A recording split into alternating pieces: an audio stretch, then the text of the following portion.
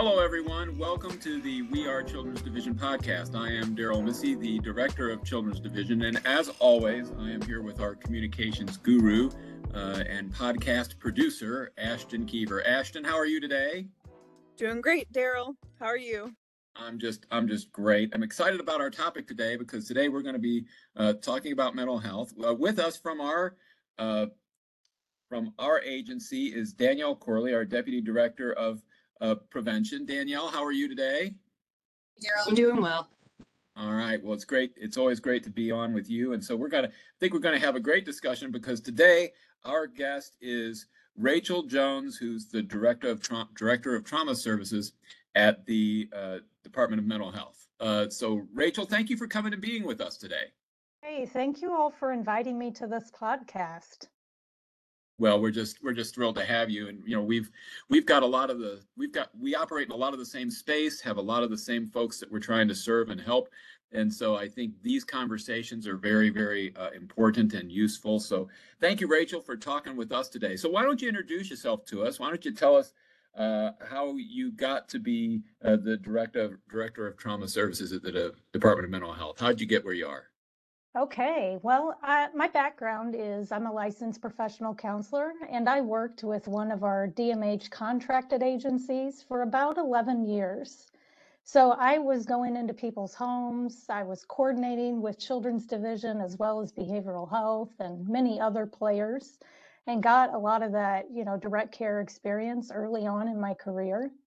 So I did that for a little over a decade, and then I eventually moved into a director role in that organization. So then I was over several different counties and our youth and family programming, and really helping them connect to their local circuits, their local children's division, schools, juvenile courts, all of the big players. And then after I left that organization, I came to DMH. I started in the Division of Behavioral Health, which, for your listeners, if they're not familiar, DMH has two divisions. Behavioral health is our mental illness and substance use side of the house, and developmental disabilities is our intellectual and developmental disability side of the house. So when I first came to DMH, I was the manager of trauma-informed treatment with the Division of Behavioral Health. And now I'm in the Director of Trauma Services role, and it's through the Director's Office program, and it's much more broad across our whole department. And a lot of the work that I still do in trauma centers in the child and family space, because as we know, earliest prevention of trauma happens early in a child's life. So I always kind of keep a hand in the world of working with children and at-risk families. So that's what brings me here to DMH and here to this podcast with y'all today. So Rachel, it just sounds like you completely overlap what we're addressing here, and because I say all the time, that if you're dealing with both mental illness and substance abuse, well, that's two of the big three with regard to the things that we end up seeing. The other being poverty, which, by the way, is often fueled by the first two. Right, so they go together so much. So why don't you talk with us a little bit about how you see us overlapping, how you see your work and our work overlapping, and how we can do things together. Yeah, that's great. What I say is everybody's got mental health. So to start, if you have a brain, you've got mental health. So mental health is definitely my business. It's my training, but it's everyone's business. And so finding ways to make connections to mental health with state agencies that are working with at-risk populations, that seems like the logical thing that we should all be doing. You mentioned poverty also being a part of it. And when we are public health systems, we're often working with people who don't have very many resources. And so in many ways, we're serving the same families, the same communities, the same pockets. We're just coming at it maybe from a little bit of a different angle. So I'd say the overlap for me, because my area is in trauma, is around the adverse childhood experiences. So, in mental health, we look at that data from the ACEs study. And I know a lot of people in child welfare also understand the ACEs study, where, if children are exposed to early childhood adversities under the age of 18, they're going to have greater likelihood of developing mental illness, substance use disorders, developmental delays, suicide, addiction, overdose, premature death in a lot of areas, as well as chronic health problems, legal problems, domestic violence issues, poverty. So when we're over in mental health trying to decrease people's trauma exposure, prevent people from developing mental illness and substance use addictions, prevent families from being separated and disjointed, prevent intergenerational trauma exposure. That to me sounds exactly like what Children's Division is also trying to do. The things you're doing, the services you provide are slightly different than the services we provide, but our common goals seem to be very aligned. And I think that's where the biggest overlap in my mind is between our two departments. Well, and Rachel, you said the word prevent like about 7 times there, and we've been working to shift our both our philosophy and our practice from this sort of reactive, almost punitive approach to this whole thing to being a proactive, approach that's driven by what the evidence is, by what we hope can be, rather than what we fear might be. And so. Danielle, this is in your wheelhouse, right? We're talking prevention. I mean, how do you see that working in with the stuff that we're doing here at Children's Division? Well, I was just thinking, I sent something over to the Family Support Division to get a contact to start doing some better collaboration with them. And I probably really need to get with Rachel after this to have more conversation about this, because almost every single piece of what you just said connects to where we're headed. We're always going to have the hotline, the foster care, that ongoing piece, because there's definitely a need for it. But the prevention space that we've been able to walk into this year, it's super exciting and good for families based on what we know. And so every piece of what you're talking about is something that we need to connect further on after this podcast. So.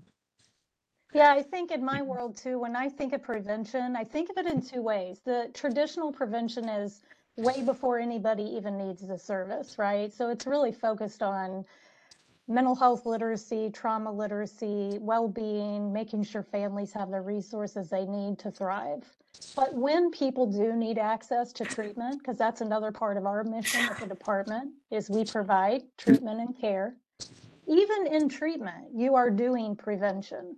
When you're treating families, you are preventing other members of the family from developing the same chronic issues and passing across that intergenerational trauma or addiction or illness or any chronic health problem.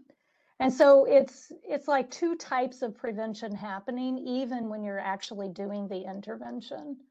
And the name of the game is really to try to get families as healthy as possible and give them a plan for, hey, we know that these adversities might be just around the corner for you. What are some ways that you can move around that? You can move through it.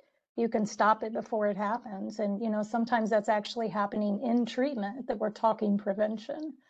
So, yeah, I think in our society, we simply don't look at prevention as where you should put your dollars. But the research does show you have a higher rate return on investment when you do the prevention work rather than when you're doing the intervention work. So I think we've got a lot to still adjust for our state. Nice to know. Yeah, the one piece that we added when we think about our focus is healthy communities too. So we're just trying to make sure we know that people feel more comfortable in their communities than they do with government agencies. And so seeing if there are spaces where we can fit in and help alongside the community partners who are already doing the work. That's a big piece for us. We don't want to recreate this. We don't want to reinvent the wheel. We're not the experts on it. Hopefully one day we'll be a whole lot more knowledgeable about it, but we know there are people doing really good work out there already. And so just coming along the communities to give people access where they live. Yeah. Well, and Rachel, when you're talking about prevention, it sounds to me like when you're saying we're treating one thing, what we're doing is preventing the next thing.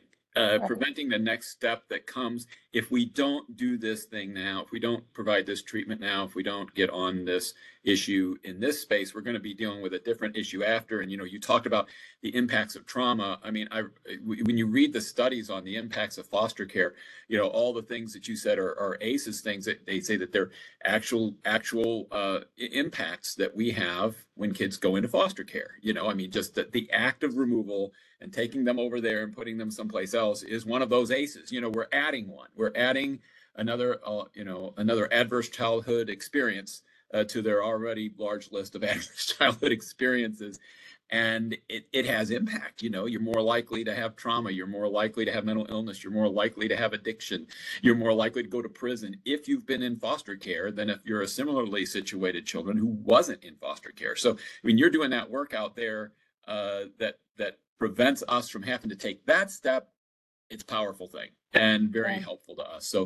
So just thank you for doing that. And we talk about us working together. So in what context would that happen? I mean, are our folks out in the field when they're working with the Department of Mental, when they're working with mental health professionals, are they really going to be working with DMH? Are they going to be working with people who work with DMH? Are they going to be working with local folks?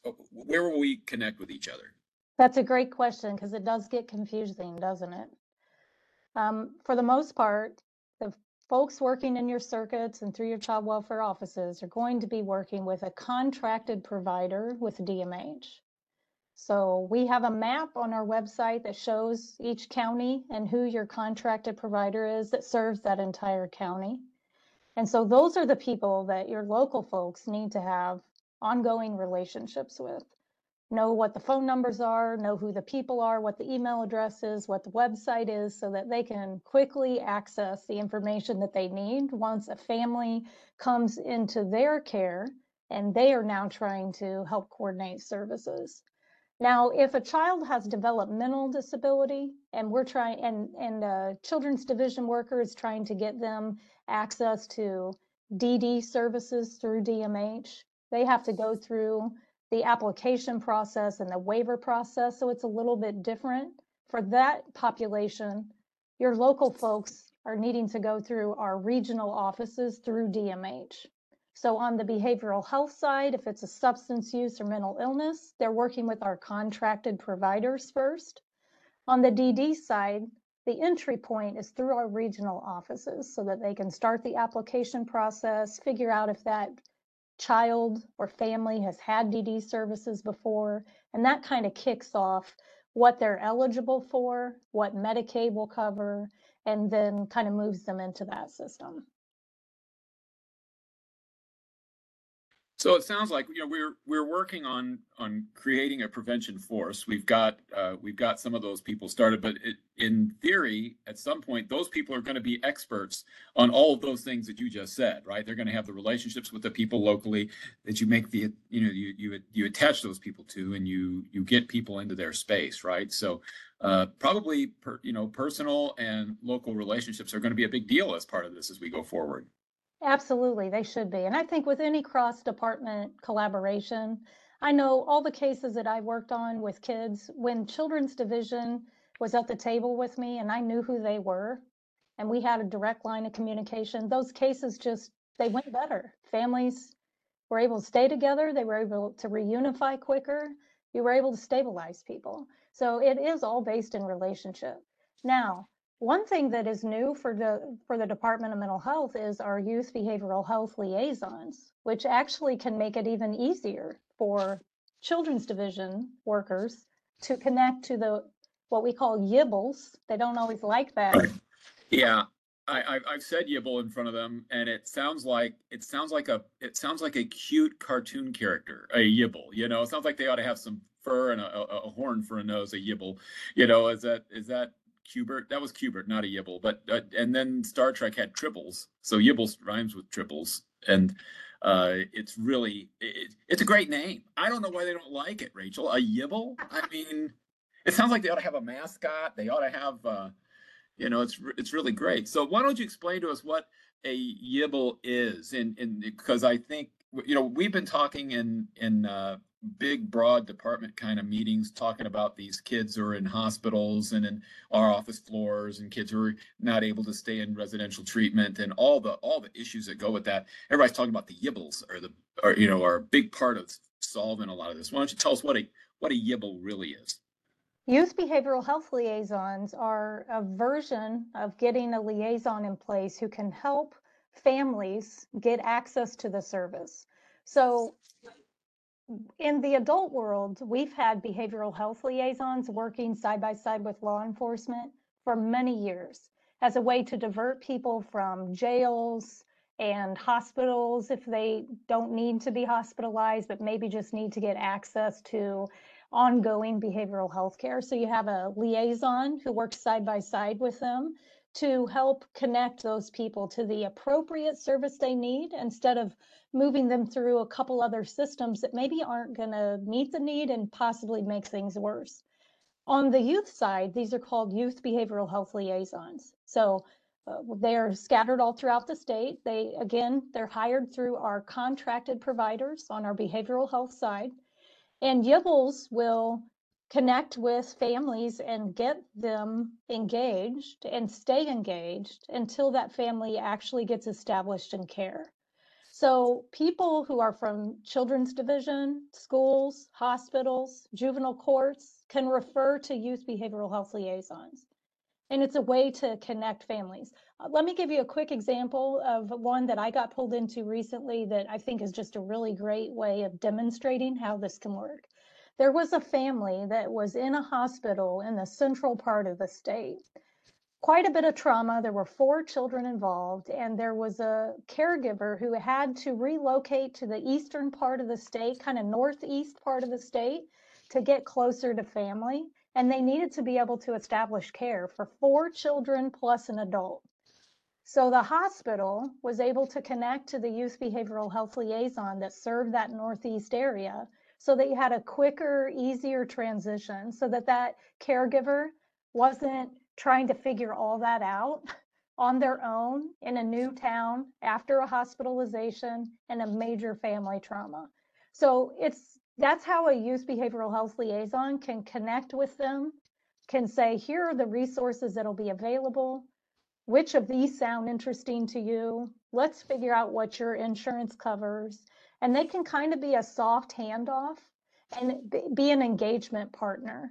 Unfortunately, it can take time for people to get established with behavioral health providers. We know that there's issues with wait lists, there's issues with workforce shortage, and frankly, sometimes families are not ready for treatment, even though their treatment team says you need treatment. So for a lot of reasons, there can be a delay between the time that someone is referred and someone actually starts treatment. A youth behavioral health liaison can help fill that gap because they can stay connected to the family. They can be the person who's answering their questions, helping them navigate, helping them make decisions that they need to make about behavioral health, sharing the options, and then getting them into the service. So I hope that's a good enough explanation of youth behavioral health liaisons, and we really encourage people to start using them. What we've seen on the adult side is it was a game changer. It diverts so many people from the wrong systems and the wrong services and gets them into the right size at the right time, if you will. And so now we have that option for youth and families. So will our YIBLs only be dealing with child mental health issues, or if we find out an issue that it exists in a family and we've got a kid who's dealing with a parent with a mental health issue? I mean, do they deal with that too, or how does would we have to find the adult version of this to get people to, or what would we do in that instance? Yeah, that's a great question. The youth behavioral health liaison will be able to assist to figure out what the adults need. So that might be them connecting with the adult behavioral health liaison, letting them know what the adult services are. They are really designed to help the youth get access to care. But many people who work in family-based services in mental health understand that when we're serving youth, we are often serving at least one adult, sometimes more. Right. And that the adult needs access to the care too, especially if you want to do anything lasting and sustainable with a youth. is they are reliant on the adults in their life. So we need to also help adults. So those youth behavioral health liaisons will have access to family-based programming, will know how to connect adults to adult service. And that's one of the beauties of our DMH system, is that we serve children, youth, transitional age youth, adults across the lifespan. So we can help people get access to, whole family treatment if that's what they need. Well, and that keeps us out of the silos, right? It keeps us from trying to figure out which silo people are in. If somebody can come in and say, okay, we work with this family together as a whole thing, because I was a judge for a long time, and I sat on the bench and watched people all point at each other as to whose kid this was. No, this is a children's division kid. This is a mental health kid. This is a division of youth services kid, and everybody tries. It's an education problem. And the reality of it is it's all of those things. If we knew everything about their life, it's all of those things. And if we're working together and finding stuff that we can help them with, I think that we, again, prevent them from getting into the wrong system. I mean, we've got 12,599 kids in foster care, and no reasonable analysis of Missouri or its situation says it ought to be that high, but there we are. And so, a lot, again, poverty, addiction, mental illness, right? So, so how often, I mean, you've experienced this, you've been watching it, I've been watching it in different contexts. I mean, what do you think about, the frequency with which it's the parental mental health that's causing our kids to come into care? I mean, is that a thing, and how do we address it if it is? And what I would say is mental health and parental substance use are so closely connected to each Right. other. A lot of the research is actually showing that it's parental substance use that is bringing a lot of kids into the custody of the state. No And doubt. parental substance use is often a coping mechanism and an addiction issue that is trying to cope with some mental health concerns and some trauma exposure. So there is some pretty compelling and interesting data that's come out. I was recently looking at the American Psychological Association. They did some data pool over 17 years from 2020 to 2017. They used the Administration for Children and Families stats. But basically, and bear with me, y'all, I'm going to spit out some statistics so this can get boring and annoying, but I think it might put things into perspective for us. So over that 17-year period, the number of children entering foster care because of parental substance use rose from 15% in 2000 to 36% by 2017. And now it's at 39% as of 2020. So 39% of the cases brought in are because of parental substance use. And when we look at just that 39%, they splice that up on age of child. And 60% of those cases were 5 years old and younger. So birth to 5, 60% of those cases were kids that were babies, toddlers, or about to start kindergarten. And then there's a website which you all probably use, the National Center of Substance Abuse and Child Welfare. They have a lot of great stats and resource documents for people, really trying to figure out how do we merge substance use and welfare together in states. But they did kind of a map across the US to look at what some averages are nationally, and then they've got different state data to compare to the national average. So what it was showing was, that national average of children being brought into care because of parental substance use was 39%. And it looked like Missouri's removal was between 41 and 50%. So we're a little higher than the national average in our state. And that national average of children under the age of 1, so babies being brought into care because of parental substance use, was 50% at the national average. And the Missouri data showed that it was a little over 60%. So to me, seeing this picture of, okay, you've got almost 40% of kids being brought into care, it's because of substance use. So we need to be asking some questions and trying to think creatively about how we address this. So as someone who sits in the behavioral health world and is a licensed provider, has a little bit of background in women's and children's substance use treatment, there's some questions for me. So the first one is, when we look at parental substance use, are we looking at it with a trauma-informed lens? Are we using addiction science and trauma science to understand why is a parent using? And what's going on besides they just won't change? They just aren't strong enough to stop using. Addiction science tells us there's something else going on with the brain. And when that drug hits the dopamine center, it causes this actual addiction where the body is craving it. So do we need to change our conversations about that? Also, looking at trauma science and the connection with addiction, a lot of times people are using to cope with trauma. Maybe that is past trauma, but many times it can actually be existing current trauma too. And when they use, it also increases the likelihood of experiencing even more trauma. So it's a very bi-directional relationship. Another thing for us to think about with our state, when we know birth to 5 years old is this really huge section of kids being brought into care, about 90% of the brain develops between birth and 5. So that's a very critical time in a person's life for brain, social, emotional, and physical development. So are there ways that we can connect to, healthcare providers that specialize in labor, delivery, and postpartum?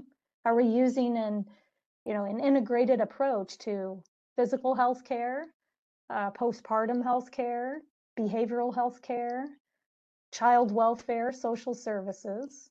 Or are those places still kind of siloed out, operating in their own area of expertise, but not really connecting all the dots together for families? It begs us to try to figure out, if a mother has had a baby and within the first year of the baby's life is continuing to use substances, is there something with postpartum depression, anxiety, violence exposure, stuff that we also need to be trying to figure out? And who are the other players that maybe need to join us at the table to figure that out? And the other thing that I would say for me is the role of fathers and fatherhood. How many of them are being brought into treatment plans? How many of them have the skills they need to step in and also assist with young children, especially? What addiction, behavioral health, employment, social service supports do fathers need? Because there's a lot of really interesting research that shows that when fathers are involved, you see higher reading and math scores.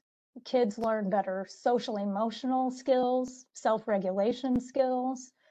So there is power for, having parents who are healthy and well and able to connect and be present for kids. And I think in a lot of ways, fathers kind of get pushed to the side of the conversation, because a lot of cases it's mothers or grandmothers who are presenting kids into our systems of care. So I think there's, the data showing us this high rate of substance use and kids being brought into care can really help us change some conversation around things. But I don't know, that's my opinion. What do you all think about that?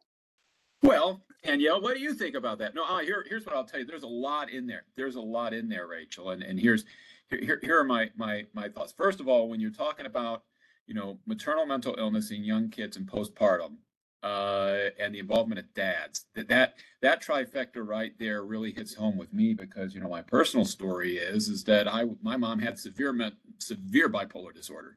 I mean, the real deal kind of bipolar disorder. She was a wonderful mom, amazing woman. We could write a book about her, maybe I will. But she was amazing. But if you've seen the movie A Beautiful Mind, my mom was that kind of John Nash kind of genius. I'm not mentally well person, right? I mean, that's who she was capable of being when the meds weren't right and everything else. My dad, who was just a salt of the earth factory worker guy, loved his family, loved his kids remarkably.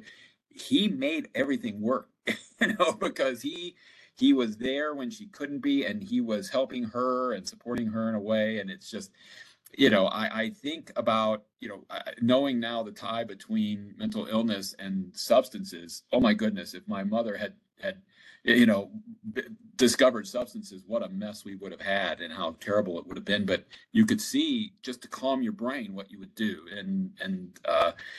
So uh so the question so that's one thing. But the other question you bring up that I think really strikes home with regard to me and watching what I saw on the bench when I was in court, was just the number of people who are using drugs that we don't know about. I mean, it's like, it's only the people we know about. I realized it when I had my felony criminal docket, and I got 50 people on my felony criminal docket this morning, and everything is substance use, and everybody's children are either living with them, or they're living with them and their mom, which means to say, when I'm not doing well, they're living with grandma, right? And it's like the question, and I did a lot of treatment court work, so the question is what is the proper response to drug use?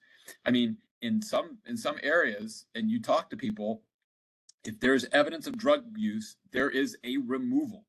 And so you got child trauma, you've got an addict has trauma, they've already had some kind of trauma.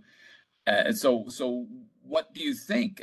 Do we take first and ask questions, or do we ask questions to see if we have to remove? I mean, I guess that's the question, Rachel, in your experience with regard to these folks, is what can we offer? What can we do for people? I think the biggest point about all this is it's a very complex issue that does not have an easy solution, nor can you apply one solution to one family that's going to work for the next family. So we do need to just keep in mind that what we're dealing with here are wicked social problems. There's a lot of moving parts.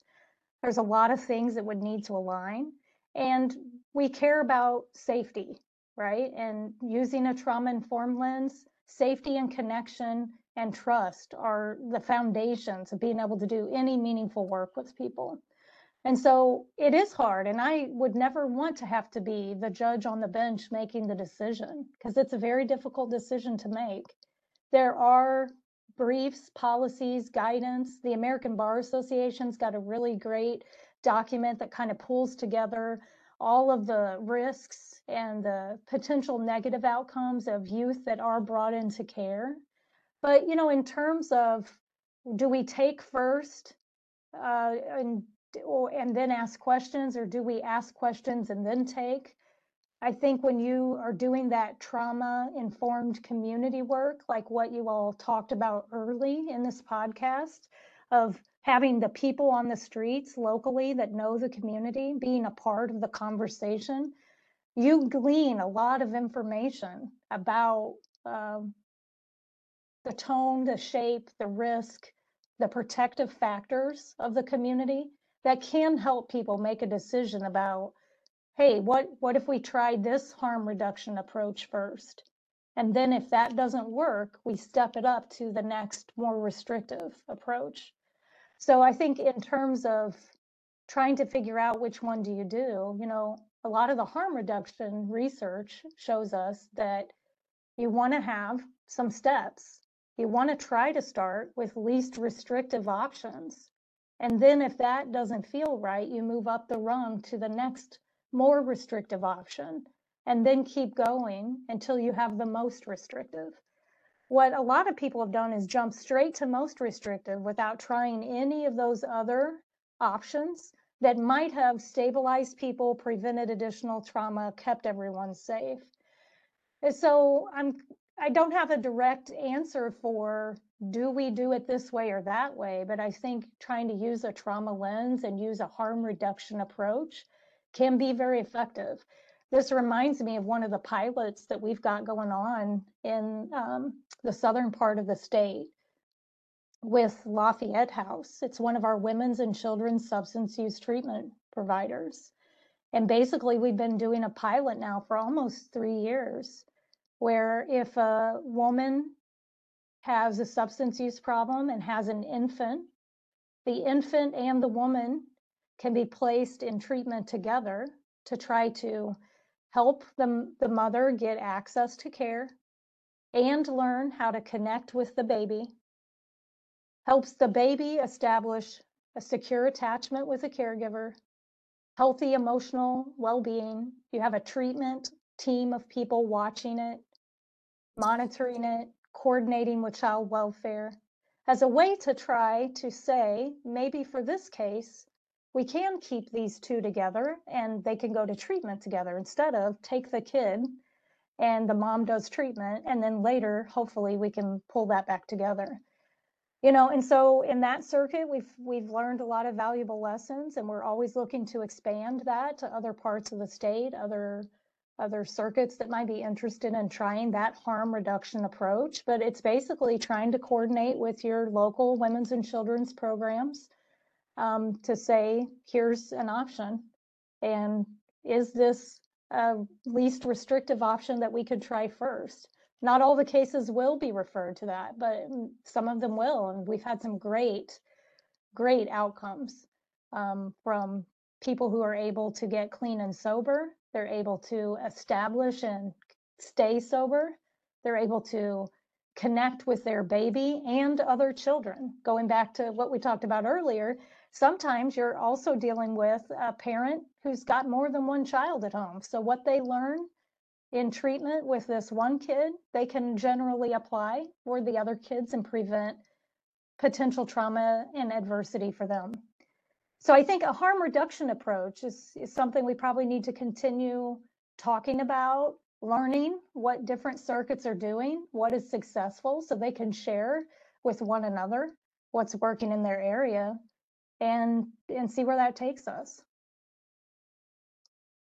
Well, Rachel, I appreciate you doing, saying all that, because, it's been my point of view from the beginning of me being here and over the years on the bench, but it's great to hear somebody who actually knows what they're talking about and has the studies and has done the work to voice that, because I think it fits with the medical analogy that I've been making. It's like, not every illness do you immediately jump to surgery and hospitalization, because surgery and hospitalization might be worse than what you're trying to cure, and you need to do some testing first. And you need to, if it's not an imminent emergent problem today, meaning to say that there's not violence and mayhem and all that. If it's one of those chronic, this has been going on for a while, it makes a whole lot more sense to have a team decision-making meeting, to get together around that family, say, what are your resources? What can we bring to bear on this? What services are available in your community? How can we get people to the mental health treatment they need, to the substance abuse treatment that they need, and to the services that they need in order to be able to hold it all together and have them do that? Because, the scenario you just talked about, I used to handle a family treatment court, and, to a person, and those are, I still think I really do think the world of a lot of the people who came through that system, the strength and the tenacity and the love that they demonstrate for their kids in the course of doing all that. Man, we could have avoided all that trauma if they'd have had a program like what you just described. And they would tell you that when we took their child from them, we did not help their sobriety.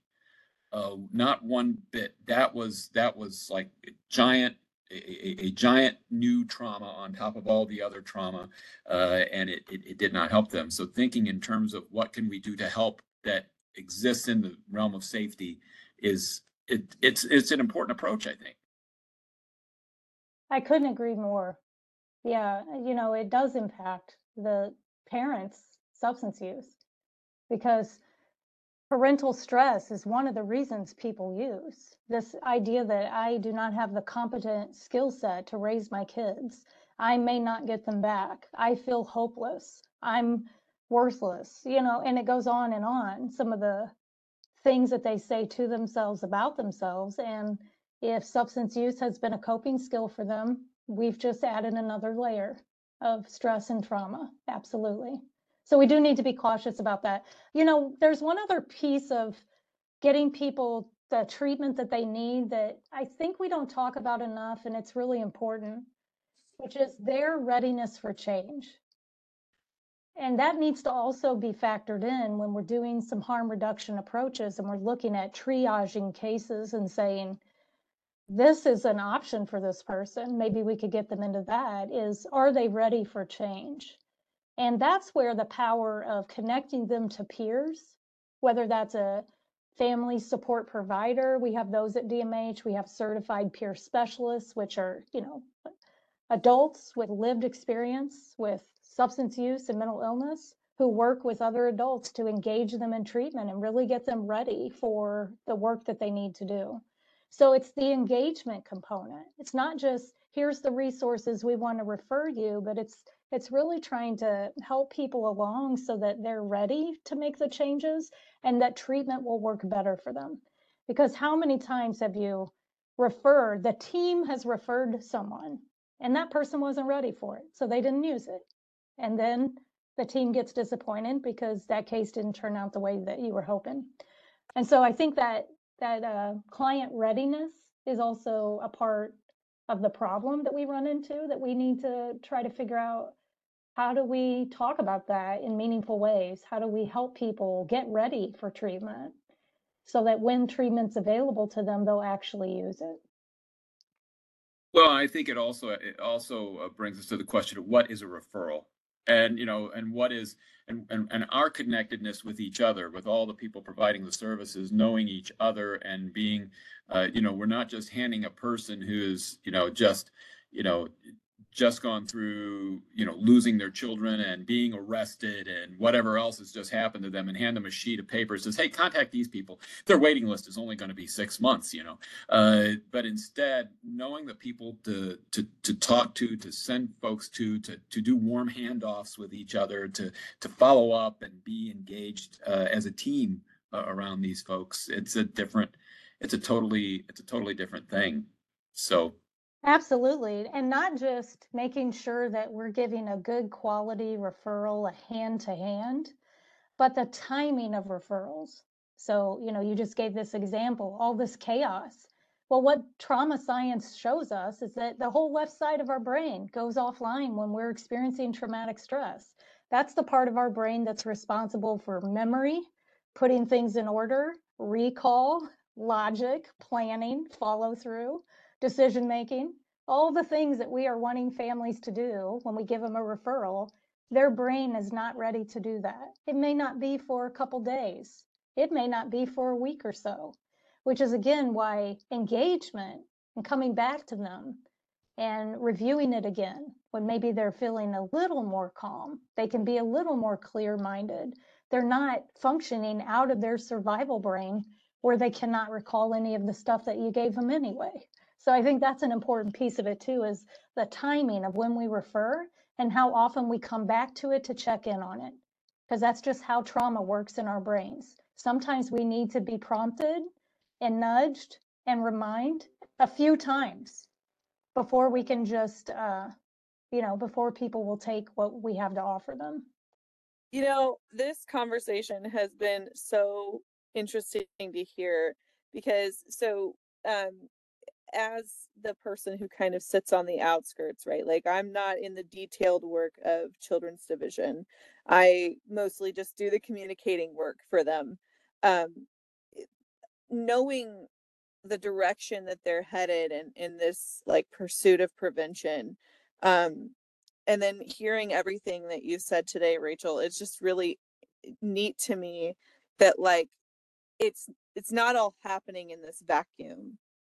you know it's because, frankly, from what I've heard today, even if children's division builds in all of this prevention work, there's stuff that would be benefited from prevention work happening on your end first that would maybe limit us ever having contact with those families, and so it's just really neat to see this like progression towards prevention as a state, um and not just in our little piece of the universe. And I hope I didn't miss somebody say it, but earlier in the call we talked about poverty and how that impacts our work. um and then you spoke about the fatherhood piece. Well, I remembered hearing a stat about this not that long ago, and it's connected.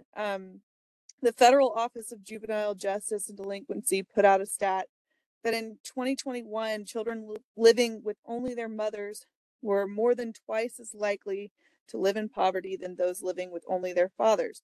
So, and you were more likely to be, if you were in a poverty situation, you were more likely to be with a single parent.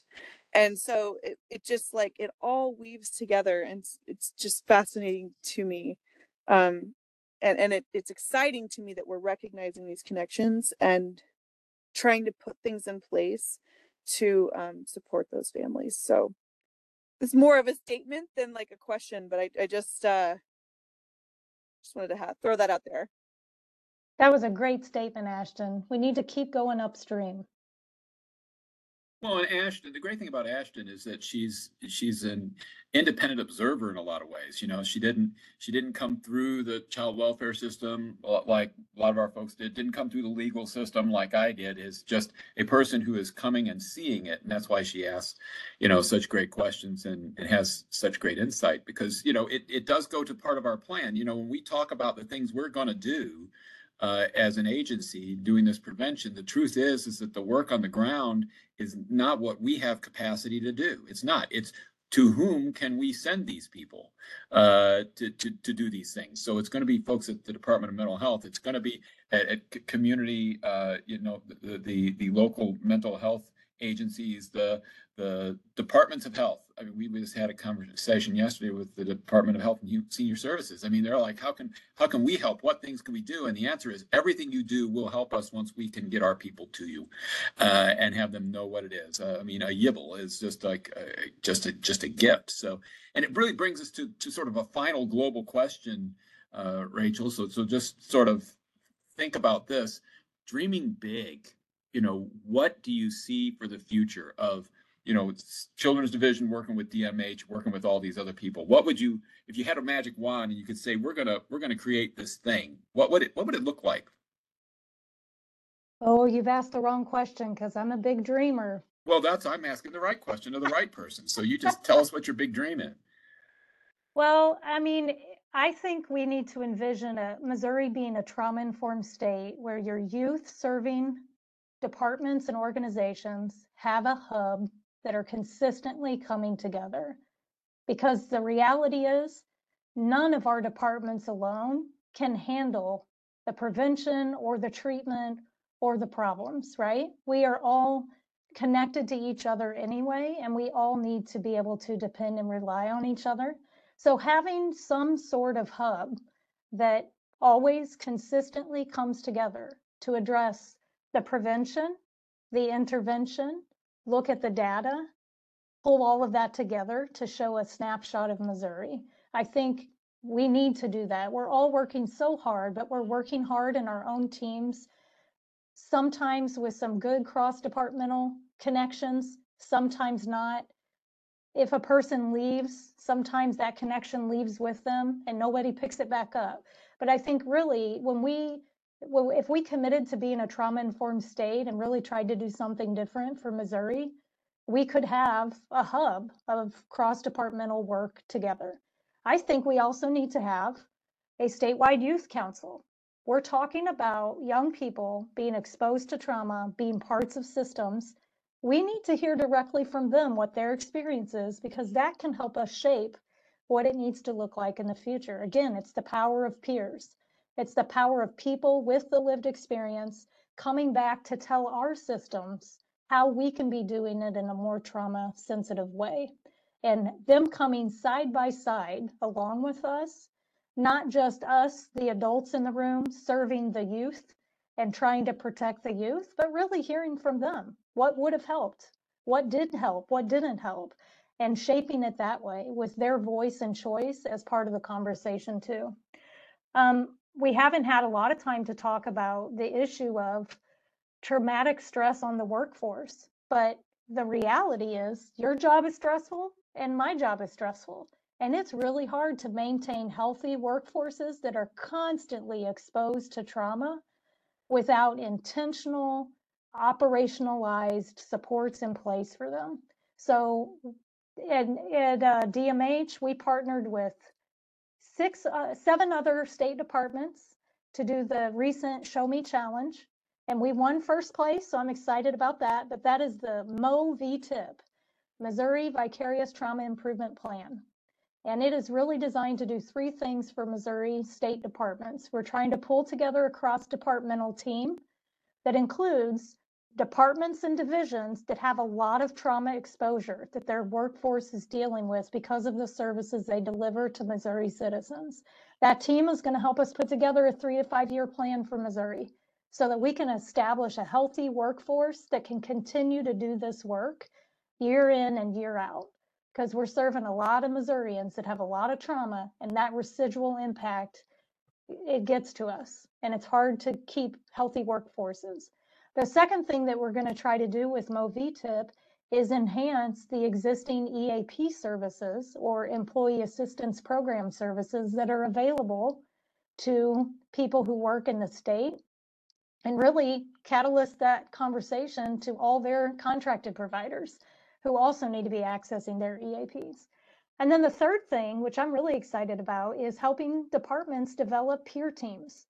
So peer teams in the workforce is basically an employee with lived experience dealing with workplace trauma who gets trained to support other employees who are dealing with workplace trauma. And just like in the treatment world, in the employment world, it is very powerful for someone who gets how stressful it is to be able to connect to you after you've experienced a removal, an overdose death, a horrible court case that just got worse and worse. All the other things that many of your child welfare workers are walking into homes experiencing. Many behavioral health providers are experiencing it. And so this MOVTIP team is really trying to take a very strategic and intentional look at the fact that helping professions are dealing with a lot of trauma, not just the trauma of the people we're serving, but the trauma of the people we employ. And in fact, many of them are drawn to the work because of personal trauma themselves anyway. And this just brings that back to the surface for them. So my big dream would be that, like I said, Missouri becomes a trauma-informed state, and we're doing that not just with our service delivery, but we're doing that with how we support our workforce. Because really, it's not sustainable for us to hire people to go into trauma day in and day out and expect them to be well and balanced and stay with us for many years. It's high burnout, it's high turnover, and then you lose momentum. So really trying to think about, are there ways we can set up teams that do critical incident stress management response, help people debrief, help them get access to the wellness and the mental health and substance use prevention that the workforce needs, right? Because the workforce needs it too. I was just at a conference recently, and they pulled out this really powerful slide that said 80% of people who die by suicide are of working age. So workforce is a cross-cutting place where you can do suicide prevention. And I thought about that, like, okay, I'm in mental health, so I'm almost always focused outside of here's the client population that we serve. But really, when we think about the opportunity to support our staff around trauma so that they can support the people who are traumatized, I think that can be a game changer for Missouri. So you asked to dream big. Those are my big dreams. Those are outstanding big dreams, Rachel. And I think you're exactly right. I think our first task, we've got to protect the children and do right. Well, that's very important. But the fact is we can't do that if we're not taking care of our own folks. If our own folks are walking around traumatized and beaten down and stressed out and burned out, they can't look out for kids. They can't help families. They can't do any of that. And so, taking care of, the encouragement to people listening here, if you're out there in children's, take care of yourself, make sure you're okay. And then you can work to make sure other people are okay. And we'll keep working on that together. And I love your big, broad dream of a hub. I mean, I think it's exactly right. It's when we're all looking out for each other and we're treating all these people like people and not like a case and not like a number. And we're getting them to everything that the state of Missouri has for them and their own community has for them and what their family has for them that they need that can help them be better. I think it's a great vision, Rachel. I love your big dream. So awesome. dream well, big. If people want to learn more, they can visit our dmh.mo.gov/trauma site, or we have a wellness page too. So that's dmh.mo.gov/wellness. We have a lot of resources to help people really start thinking about, okay, if we wanted to do this in a more trauma-sensitive way, how do we move in that direction? If we want to support our workforce and really promote well-being and operationalize well-being, not make it, hey, remember to take care of yourself. It can't just be that. It needs That's to right. be part of how you actually shift your culture. So we have some resources available to folks if they want to visit our website. All right, I encourage everybody to do that. Danielle, Ashton, any other questions for Rachel today? No, I think that's the best note we could end on right there. All right, that's really terrific. Well, thank you for taking the time with us. We feel like I'm excited about what the future is, working with our two agencies together and how we're going to help the people of Missouri. We're gonna get to your big dream, Rachel. You just keep watching. It's going to be good stuff. So Great. thank you for coming. Danielle and Ashton, thank you for being here for this. And I want to thank everyone who listened. And please join us next time when we get together on the We Are Children's Division podcast. Thank you, everyone. We hope you enjoyed this episode. Listen to more episodes of this podcast or our newest podcast, The Call to Foster, wherever you listen to podcasts. Don't forget to like, share, and subscribe to help us reach and inspire more Missourians. Thanks for listening.